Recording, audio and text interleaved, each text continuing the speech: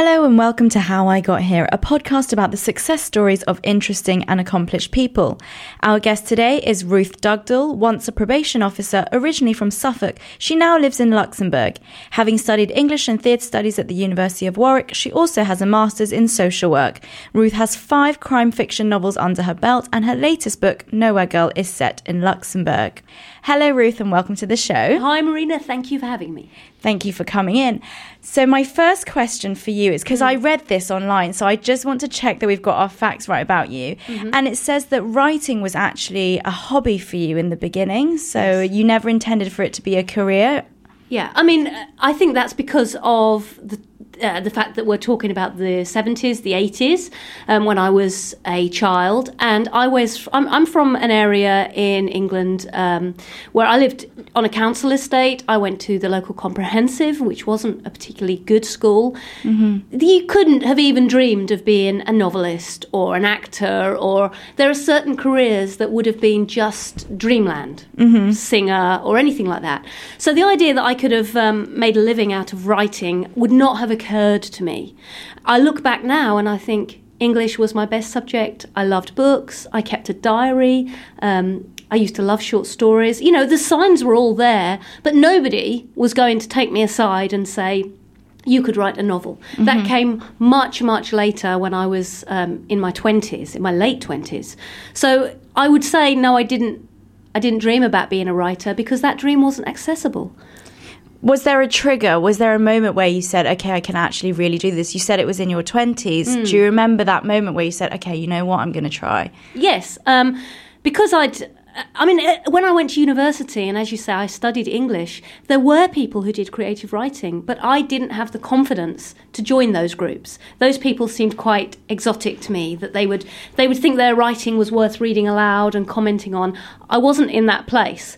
So it was much later when I was a qualified probation officer, and I did a night class in creative writing, and nearly left on the first night because we were told you have to read out what you write. And through the course of the 10 weeks, I really enjoyed it. And at the end of it, the tutor wrote to me. And she'd included a short story I'd written. And she'd said, this could be a novel. And actually, you should think about writing a novel. And so it had to be made that clear to me. To give you the confidence as well. Yes. Yeah. I mean, even then I thought, well, I'm not going to write a novel. I wouldn't know how to. I work full time. But my husband said, that's a great idea. Yes, you should. And he really went with it. I mean, he bought me that Christmas a silk notebook and a fountain pen, and he put in it a novel by Ruth Dugdall. You know, he was very much saying, you could do this, you should do it. And maybe because he thought it would be an easy dream, you know, and a bit of cha-ching, money for him. But he definitely championed that idea. And then when I did get an idea, I found a story. He really said, do it, write the novel. And then I had my maternity year, a year off from work, and that was when he really said, why don't you finish it? And so I did. And that was back in 2002. And is that when you wrote your first book, which is called The James Version? Yes, it is. And that was published in 2005? Yes, okay. Yeah. Yeah, I mean, it was a hobby. It was a real case, a real murder that took place in Suffolk, Maria Martin and the Red Barn. And I stumbled across it, and the facts of the case didn't stack up. So I re-investigated it. For years, I reread the trial notes. I went to all the places. And it was my hobby, my obsession. And then I put it into novel form in that maternity year. And halfway through the year, I saw a competition for an unpublished author, and the prize was a print run. And I won that competition. So it was printed. It was 60 copies that sold locally, local bookshops. And then I went back to work. You know, I'd written my novel. It's like a little dream for you, wasn't it? Yeah, it was. And it was lovely. And there it was in print. And believe me, I cried when I won that competition. It meant a huge amount. But again, the idea that that would be my living was not there. Was not there until the next book, The Woman Before Me. I want to explain a bit about your work. For those who don't know, Ruth worked as a probation officer. Am I right that you don't do that anymore? Well, I can't do that here in Luxembourg because I don't have the languages. I do visit the prison, and I have done bits of social work here. And so I keep my hand in, and when I go back to England, which is soon, I'll be going back to work as well as doing the writing. But what was the kind of day-to-day work that you were doing in the prisons at home in England? Okay, so a probation officer only works with guilty people. Either they've pleaded guilty or they've been found guilty. You either work with people in the community who are on probation orders. The idea is to try and get them to change their attitudes, to change their thinking, to understand why they committed crime. So I did this for 10 years. I did 2 years in a prison for children who'd committed murders and rapes. So a very specialist role in a very special prison we took from all over England. So most of my work, I was always attracted to the harder cases, the more serious cases. I wanted to work with the murderers and the sex offenders. So that was, and because I went into it so young, I qualified when I was 21. Wow. So actually, I had a lot of energy and a lot of commitment. And so it was a career I loved, and I never thought that at any point I would do something else. That really wasn't occurring to me. And how was, I'm just imagining you at 21 dealing with these kinds of people. How did you differentiate yourself at work and go home and not bring those kind of, I'm imagining quite stressful stories. How did you not bring them home and let that take over your life? Because you seem like such a happy, cheery person. I can't imagine that you've lived a life where you've seen all these things. I think the fact that I am... My personality is quite buoyant, means that I could go to those dark places and somehow drive away or leave it. Because when I was at home, I was with people who I loved, who loved me, who supported me. So I had a very strong foundation, which meant that there were terrible cases and there were terrible times. And actually working in that prison was hell, was really difficult. And there is no doubt that psychologically I was affected. And I was not always leaving it at the gate. But the fact that I had the support at home meant that I could bounce back the next day. And as for not letting things get in your head or leaving them at work, I don't think I did that. You carried them with you. I think I did carry them with me. And I think that's why there is an obsessiveness to me that has been really useful for the writing. Because you're living with a case for however many years it takes you to write the novel. And I can do that. I can revisit and go over stuff again and again. And as a probation officer, you know what this person has done. And you're going over that case again and again and again. It's not like you've heard it and then you say, well, I know what you've done. You're all the time pulling at threads, opening it up, breaking it. If we look at it this way, if we look at it a different way, challenging, pushing.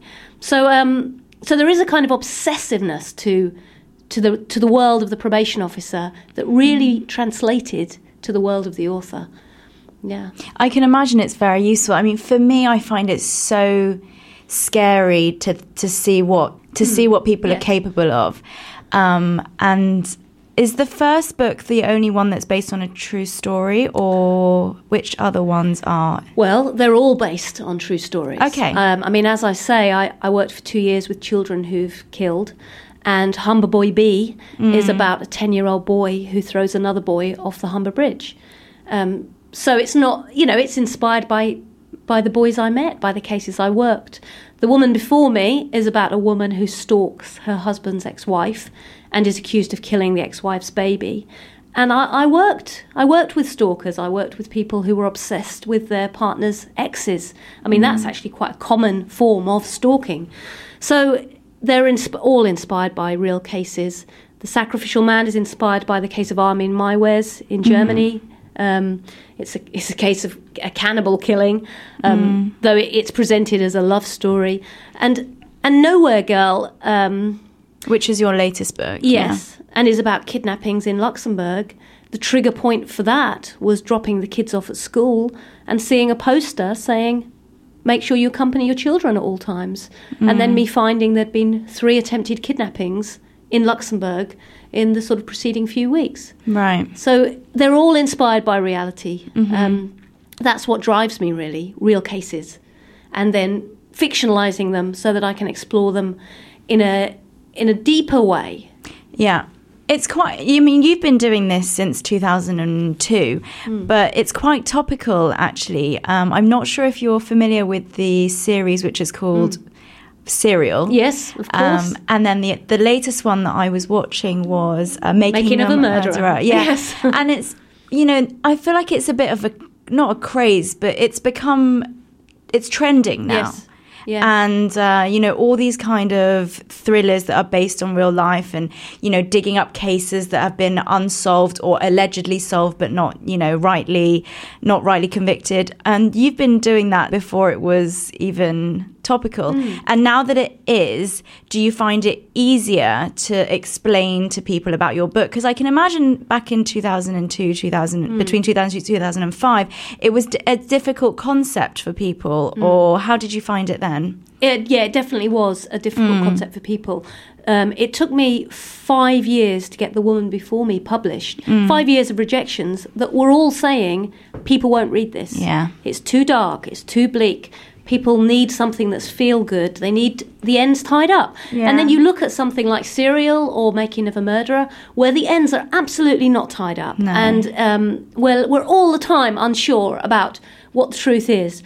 But yeah, people, certainly the British publishing industry, continue to not get what I'm trying to do.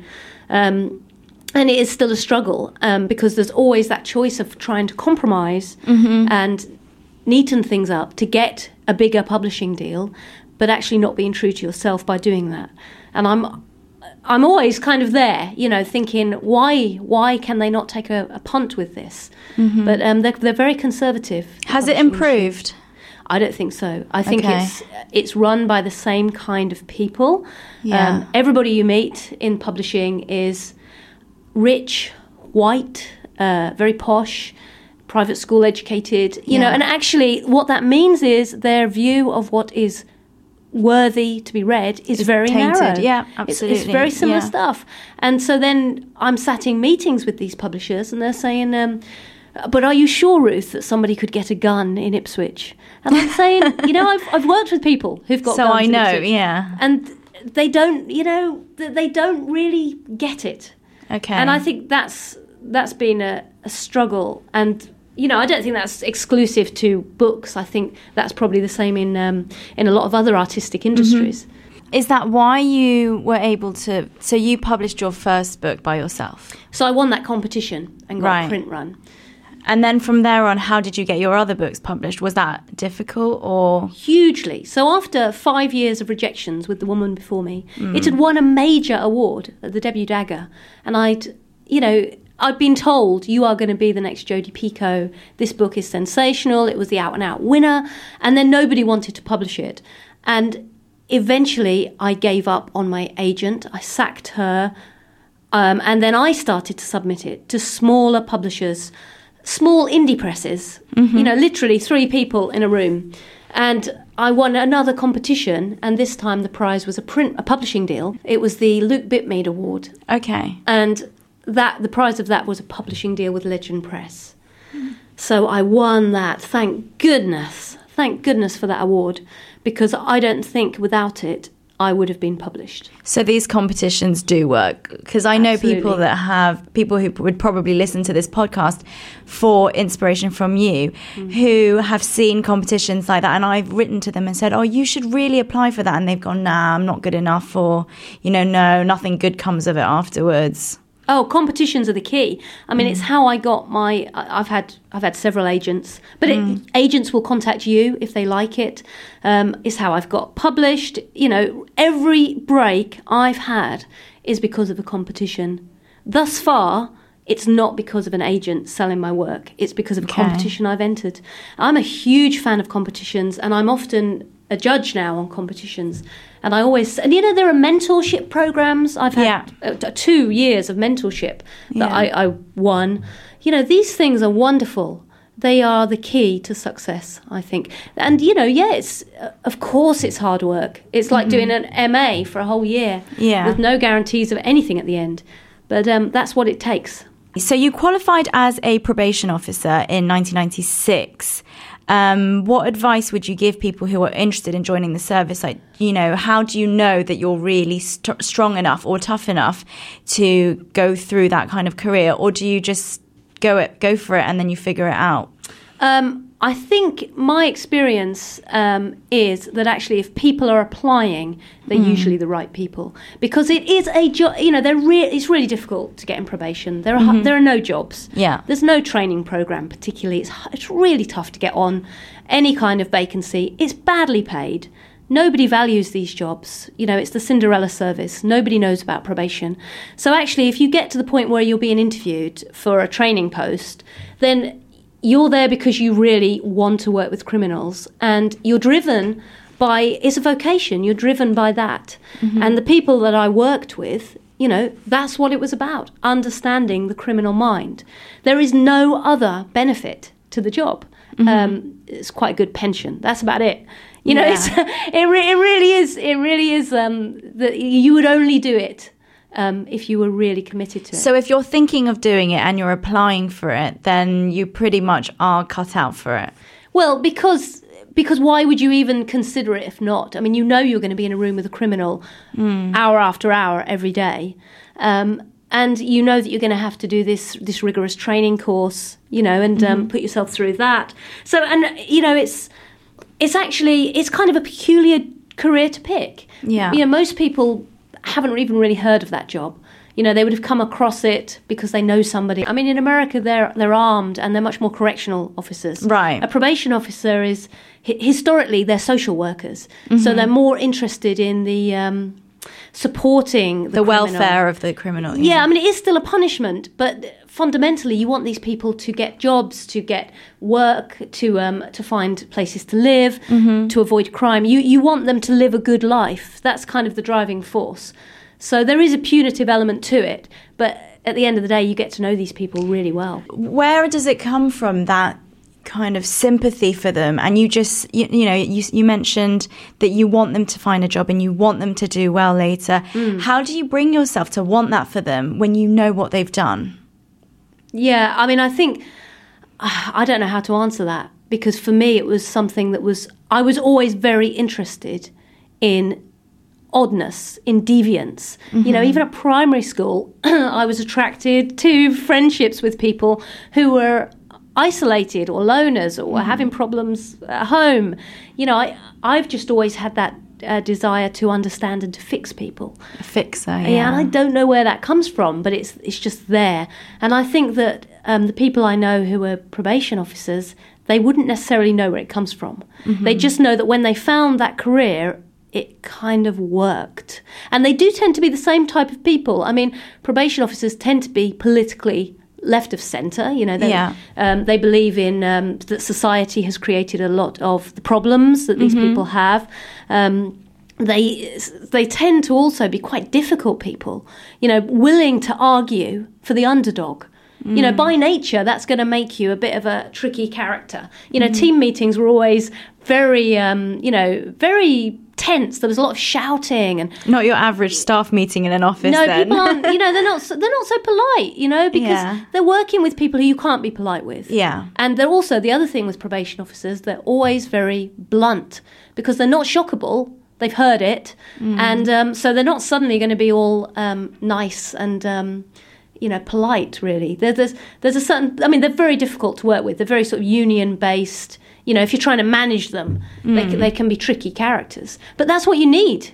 Because these are the people who are going to be going in the benefit office arguing that this criminal deserves this certain grant, or they're going to be arguing with the boss, I think you should give this person a chance. Or they're going to be arguing with the magistrates. Yeah. Don't send them to prison. Let them have a probation order. We can change them. So they're quite strong characters. And they're certainly not driven by material stuff. And have you ever met, don't know if you want to answer this, but have you ever met a criminal who you think is unforgivable and you just couldn't even bring yourself to be kind to them? Yes, Okay. I have. We are human after all. Oh, absolutely. And you have to be very honest about how you feel about that. I think what's worse is if you're working with somebody and you start to think, I think this person's innocent. Because actually, if that happens, get rid of the case. Transfer it, because you can't do any good if you think that person's innocent or that the victim was lying. You can't then do your job. So actually, to dislike the person, I think that's workable. What's harder is when they're innocent, or when you think when you start to doubt the conviction or think they've had a rough deal. Because then you're kind of on their side, you're seeing the world their way, and seeing the world their way is not going to help them change their behaviour. You need to see the world a different way. But I think, I've sat with people who I've thought were disgusting. But as long as they don't know that, as long as they don't sense it, then you can work through it. And actually, sometimes it's okay for them to know that. I worked with one paedophile, and, he knew that I was revolted by him. Yeah. And we talked about that. And he said, you want me to bang my chest every day I see you and say mea culpa. And I said, yes, I do. Yes, I do, because it's not ending for your victims. Why should it end for you? So in a way, if you're disgusted by somebody or frightened of them, use that. As a probation officer, you don't ignore that. You think, if I'm frightened, then I'm going to listen to that. You're dangerous. And do you ever get frightened when you leave your job? At the end of the day, do you feel like, oh my God, there's all these other people out there with the same mindset as these people that haven't been caught yet? What about those people? I think the advantage is that you feel you know it. You know where these people are. Okay. I think, again, the biggest risk is the people who say, oh, I live in a really safe neighbourhood, and, Luxembourg's really safe and nothing happens here. For me, that's the danger. Because actually, I'm under no illusions about the fact that there will be people committing crime in any area. And so I live my life that way. I have a certain degree of caution and awareness. So I think that's okay to see the world, in that kind of proactive way. And do you think that you instill more of that into your children than other people would? Yes, I do. I've had it said to me by friends, that I've kind of ruined their innocence by talking to them about the way the world can be. And I think innocence is overrated, because actually they know that there are certain behaviours that will be risky. Yeah. For example, my daughter goes into the town shopping on her own, but she knows she shouldn't use a public toilet. That she knows that there are certain areas you do not go. Those are high-risk areas. And why those would be high-risk areas. And I would far rather than she was walking around feeling invincible and invulnerable, because none of us are. Do you think that we as the public don't know enough about how to keep ourselves safe? And because I've been to people's houses before where they don't even lock their front doors. I will know certain friends that I can just go there and open the door because they will always have their front door unlocked. So things like that. Do you think that we are too unaware? I think certainly here in Luxembourg, because something you hear constantly is, well, Luxembourg's very safe. Yeah. Luxembourg's really safe. And actually, you then dig a little bit.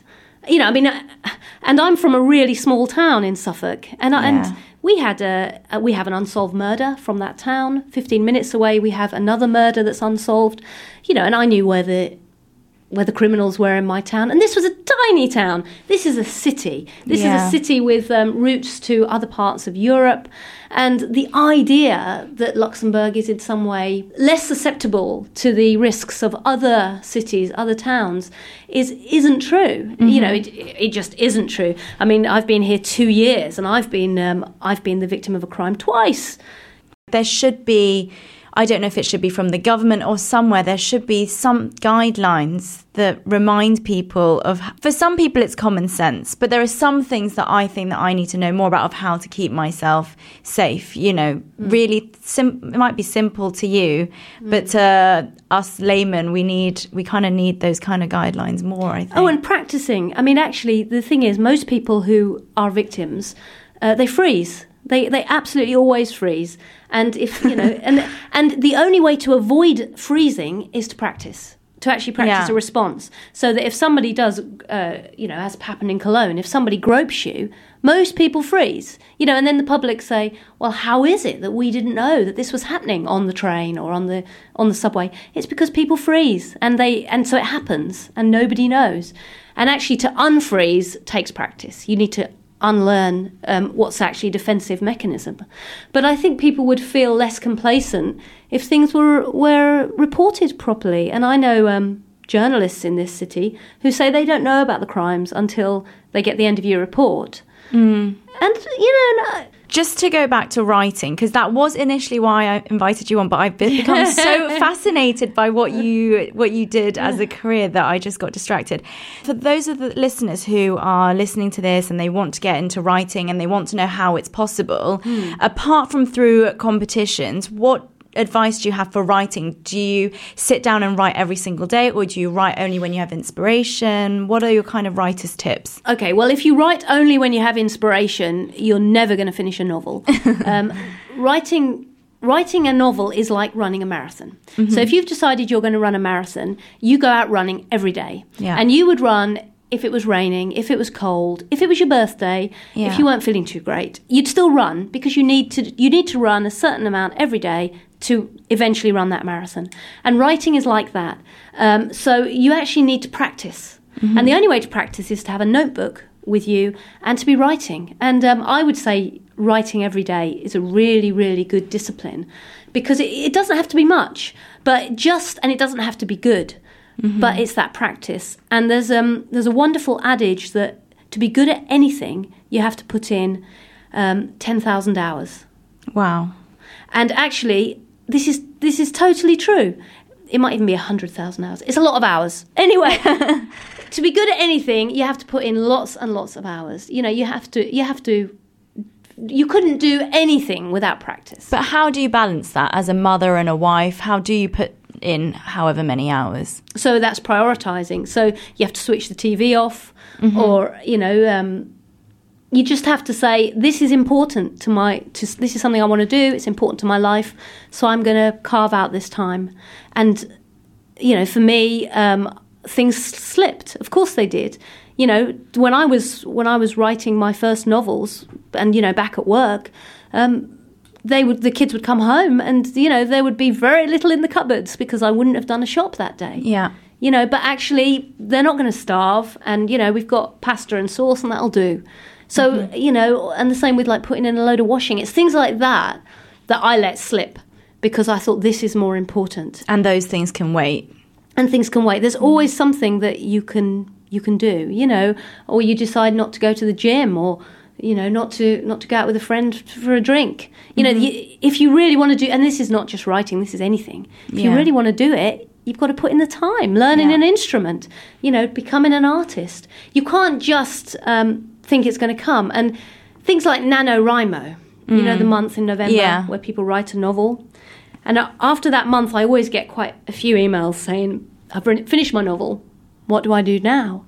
And actually, the answer is, you have finished an early draft, and that's great, and that's wonderful, and you've got an idea. That's fantastic. But actually, you can't have written a novel after a month. You have to go back and revise it and work on it. And edit it. And it takes years. Yeah. I mean, every book takes years. You get to a certain point where writers can be producing a book a year. But that's going to be when they've done their however many thousand words already. They've done their apprenticeship. Yeah. So, it's not... There's no writer for whom it's just happened that easily. Jack Kerouac may have written On the Road in a weekend, as is said apocryphally. But, he was writing for years before that. He was actually working it in his head. There's practice and, Yeah, so it's not a quick fix, writing. Certainly not a novel. It's a long haul. Right, and now let's talk numbers, because people always want to know how much you make as a writer and what it's really like. Because as we mentioned earlier, there is a perception that as soon as you have your book published, you're set and you get paid royalties. And once you see your book, in your hands, you're done. And you can sit back and the money comes rolling in. Yes. What's your experience for that? Well, so you have your book published, which is wonderful. And there it is in your hand. Nobody is going to buy your book because they don't know who you are, and they'd rather buy the latest J.K. Rowling or the next in the Twilight series or a book that they've heard of. So actually what happens is if you want to make a success of it, you have to go out there to bookshops and do signings, which you imagine is you're sat at a desk with a queue of people. Of course, that's not the reality because they don't know you. Yeah. And nobody's going to queue to buy a book from somebody they don't know. So you have to go up to people and say, you don't know me, and but you might be interested in my book. Will you please have a look? And you might be interested in buying it. And I would do this every single Saturday with the woman before me. Every Saturday I was at a Waterstones somewhere. I've driven there on my own expense. I've rocked up at a Waterstones. There's a pile of books. There's nobody in sight. Yeah. And if they are, they're looking at, the latest ones on the shelves, the bestsellers. They're certainly not looking at my book. And I approach every single person who enters the store. And if I'm lucky, on a good day, and that's a whole day, I would have sold 40 books. Yeah. And from those 40 books per book, I'm getting, I don't know, certainly no more than £1, but by the time other people have taken their money, it could be like 20p. So, the money side of it cannot be your motivation. And you're going to have spent that anyway on your petrol or your lunch. But I did it every Saturday. And then I said, any book club that read my book, I'll come and talk for free. And I still do that. I've got 2 book clubs next week in Luxembourg. Okay. So you rock up for free. And again, I could be driving miles. I drove like 4 hours to talk to 4 people once. And, I've had awful experiences. I went to one book club and only one person had read the book and she didn't like it. The rest of them hadn't even read the book. But I'll do it. And so, you do all this and eventually people start to buy it and they tell other people.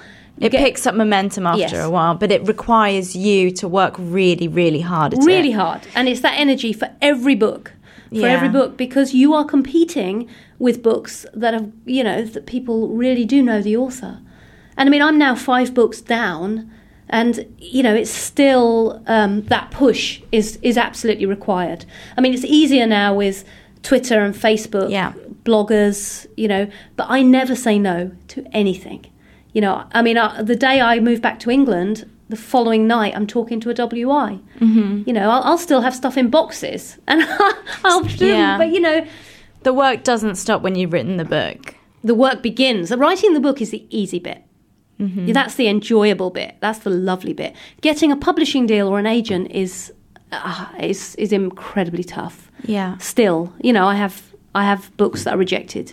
It's not like every book I've written has received a publication deal. Although it may seem like that because you're on your 5th book already, but actually there's a lot of work that goes into it that doesn't get published. Yes.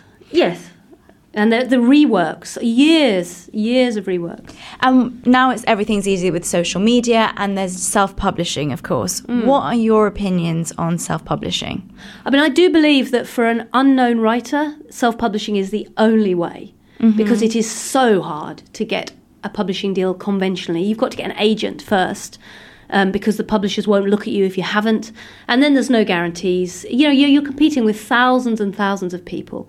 So actually self-publishing is a really good way to get your book out there, to test the market, to get a readership, and also to test your motivation. So I'm really glad I self-published first. And then I was able to use all of those skills with the other books. So I think self-publishing is a great starting point. And for some people, it's the only way they want to go. They don't want to go through all the rejections and the acquisitions meetings because they're really difficult and really painful. And you have no control, Whereas if you're self-publishing, you choose the cover, you choose the edit decisions, and you promote it. Yeah. So self-publishing is wonderful, but of course it means there's a lot of crap out there because anybody can do it. Yeah. There is no gatekeeping. So some books will will do really well, and there'll be a bit of a buzz, and those writers will go on to get agents and get publishing deals. And a lot of them, they won't, but that's okay too. Yeah. Because if you want to see your book in print and that's your only goal, and to give it to friends and family, well, why not? Yeah. So I am a fan. But I think hearing from what you said earlier, if I was a budding writer, I'd be looking out for those competitions too. I think, yes, as you mentioned, that was a great way to get your foot in the door and to get noticed as well. Yeah, and they're not, it's not one or the other. Yeah. You enter the competitions for the mentoring scheme and you can self-publish. Mm-hmm. Because at any point, you can take that book down from Amazon and publish it commercially with a publishing house. The Luke Bitmead competition that I mentioned, one of the winners, I was the judge one year, and the winner we picked had already self-published her book. It was already on Amazon. Which showed initiative, actually. It did, and, all that happened was she removed it from self-publishing and gave it to Legend Press. And there was no issue. Exactly, no issue. Okay, so there's 2 questions that we always ask on this podcast. And the first one is, what would you tell your 18-year-old self? Okay. Yeah, 18, tricky age. I wouldn't be 18 again for £1 million. So back at 18, I just started university. And as I've said, I was from quite a rough school and not very aspirational. And so to be at Warwick, I felt I didn't belong. Mm-hmm. And I didn't think I was good enough. And I was always thinking I'd be found out. And I think if I could say to my 18-year-old self, you deserve this, or you're good enough. Aww. Just something to stop the anxiety. And I say that even though I know that anxiety lasts way beyond being 18. But I would have liked to have just believed that I was okay to be there. Yeah. That would have been nice. Okay, and then we'd like to play a song in your honour. So what song would you choose as the soundtrack to your life, and why? Well, this is a song that I used to listen to at about that age, and it's Suzanne Vega, and it's called Left of Centre. And so the song is about being an outsider, which I think is something that I've always felt I am. Mm-hmm. I think it's a really useful thing for any kind of creative pursuit to be an outsider, because it makes you a watcher. And so the lyrics are that if you want me, you can find me left of centre. Mm-hmm. And I've always been a bit left of centre, certainly politically, but also in my life. I've always been slightly on the edge of things. And I think that that's not a bad place to be. I couldn't agree more. Thank you so much for coming in today, Ruth. Thank you. And your latest book is out now. Yep. And people can buy it on Amazon? Of course. All my books are on Amazon. Nowhere Girl is the book that's set in Luxembourg. And people can find it on Amazon or in Chapter 1 or in Ernster. And they can also find me online. If you have a book club and you want to invite me along, I'd be happy to do so. And your website is? RuthDugdall.com. Okay, thank you very much for coming in. Thank you. Thank you. So that's it for this week's How I Got Here podcast. Thank you so much for downloading it. Please don't forget to give us a rating on iTunes, because that is how we keep these podcasts free. And I'm going to leave you with the song that Ruth chose as the soundtrack to her life. And it is Suzanne Vega's Left of Centre. And obviously for rights reasons, we can't play the whole song, but here's a part of it. Thank you so much for tuning in. If you want me, you can find me left of center, off of the strip, in the outskirts and in the fringes.